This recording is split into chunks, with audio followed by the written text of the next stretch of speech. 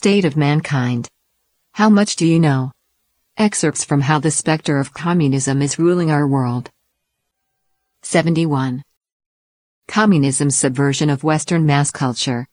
Western countries of the free world have been known for their civilized societies, where men are genteel and women virtuous and graceful, and where people treat each other with honesty and friendship. Communism has implemented arrangements in Western countries to subvert and sabotage this civilization. Although it can't use violence and totalitarianism to directly damage Western civilization and its mass culture as it did in China, it has, as in China, provoked people's negative and rebellious thoughts and behaviors in order to undermine tradition, destroy public morals, and ruin individual morality.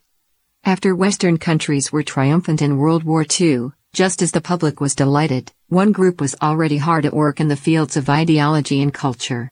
While reflecting on the war and the new waves of ideology to come, they helped to bring about a systematic departure from the traditions that connected man to the divine. In the United States, the Beat Generation, which appeared after World War II, refers to a group of post-war American writers in the 1950s.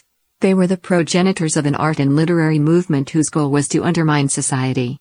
While they rightly despised some of the hypocrisy of moral corruption in society at the time, their response was to cynically reject and overturn all traditional morality. Members of the Beat Generation were largely nihilist and cynical. They advocated unrestrained freedom, gave full rein to their own personal ideas about the world, rejected traditional virtues, delved into pseudo-mysticism, drugs, and crime, and lived an undisciplined, willful life. Their attempted radical critique of bourgeois, capitalist society coincided with the ideological thrust of communism in the West, and thus they easily became a tool of communism. Many members of the Beat Generation were indeed deeply influenced by communist and socialist ideology. For example, Jack Kerouac, the founder of the movement, wrote the short story The Birth of a Socialist before he became famous. The story was about his rebellion against capitalist society. Another representative of the movement, Allen Ginsberg, later openly became a communist, see Chapter 11 of this book, and supported pedophilia. Their works rejected traditional conventions, were deliberately disorganized, and used vulgar language. This group was the first major departure from the rules and principles of tradition, and they represented in nascent form the counterculture movement that would engulf the West in the 1960s. The 1960s saw the elaboration and extension of what the Beats had proposed, with subcultures like the hippie, punk, goth, and more. These countercultural trends found an eager audience in the urban areas of the West, tempting one young generation after another toward violence, drug abuse, sexual liberation, nonconformist attire, cultural alienation, and ultimately an inclination toward darkness and death.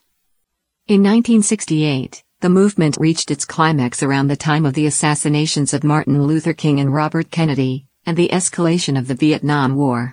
In the spring of 1968, about 2,000 hippies gathered in San Francisco's Golden Gate Park for several days and nights, expressing their resistance to society with bizarre behaviors, rock and roll music, song, poetry, nudity, and drug use.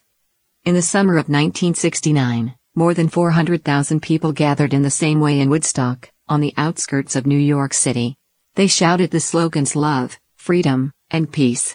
Along with rock and roll, hundreds of thousands indulged in debauchery and wild pleasure, all of which contributed to dragging participants and society into vulgarity, decadence, and moral decline.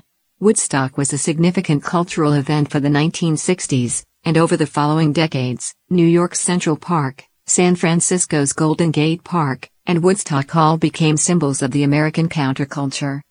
Just as the counterculture in the United States was taking off, turmoil involving millions broke out in France, known now as May '68. The events began with angry young students rebelling against traditional morality and culture.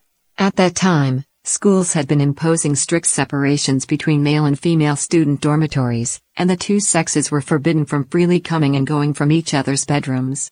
The abolition of this provision and the demand for the right to sexual activity in student dorms became one of the major goals of the initial protests. The students' rebellion then found the support of both the socialist and communist parties in France. Thus, the younger generation, through turmoil and rebellion, went about smashing the moral principles and restraints established for mankind and bestowed since ancient times. There is a saying that in the late 1960s, there were two centers for revolution. One was Beijing, where the Cultural Revolution was in full swing. The other was Paris, where the events of May '68 shook the world. This was called by many the Cultural Revolution of the West.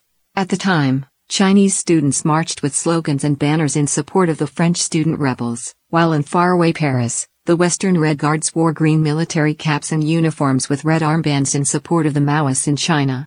They held up huge portraits of Mao Zedong in their parades. And the three M's, Marx, Mao Zedong, and Marcuse, became their ideological mainstay. Japan also began its own counterculture movement in the 1960s. The Japanese ISA, Zengakuren, the All Japan Student Association, formed and organized by the Japanese Communist Party, had extensive influence among students at the time. They were in turn controlled and organized by the Communist Party and mobilized in reaction to the activities of the Red Guards in China. ISA organized numerous counterculture demonstrations in Japan in conjunction with other left-wing student organizations, such as the Japanese Red Army, Nihon Skigun, and the All-Campus Joint Struggle Councils, and went so far as to threaten Japanese society with violence. Similar chaos unfolded in some Latin and Central American countries. For instance, under the influence of the Cuban Communist Party, Mexico's Plaza de las Tres Culturas student movement engaged in small-scale mobilization, and other left-wing student groups sent telegraphs to students in Paris supporting the May '68 antics. Many may consider the above string of actions largely coincidental. From a higher perspective, however, the entire counterculture movement in both the East and the West was part of communism's arrangements to undermine the morality of society. The moral traditions and values left to man by the divine had been through thousands of years of history, but under the impact of this global communist movement, they have suffered enormous damage. The movement has been all about stirring up discontent and whipping society into a frenzy in order to undermine traditional morality and ideas. China's 5,000-year-old traditional culture was devastated as the Four Olds were attacked in the Cultural Revolution. Western rock, drug abuse, sexual liberation, abortion, unconventional clothing, and avant-garde art were all departures from traditional norms and orthodox faith. Moreover, deviant sexual mores, such as homosexuality and promiscuity, have all become popular, bringing lasting negative effects to the entire Western society. The glory of divine culture has largely been banished in the West, and Western civilization has lost its splendor and luster. From Chapter 14, Popular Culture. A Decadent Indulgence.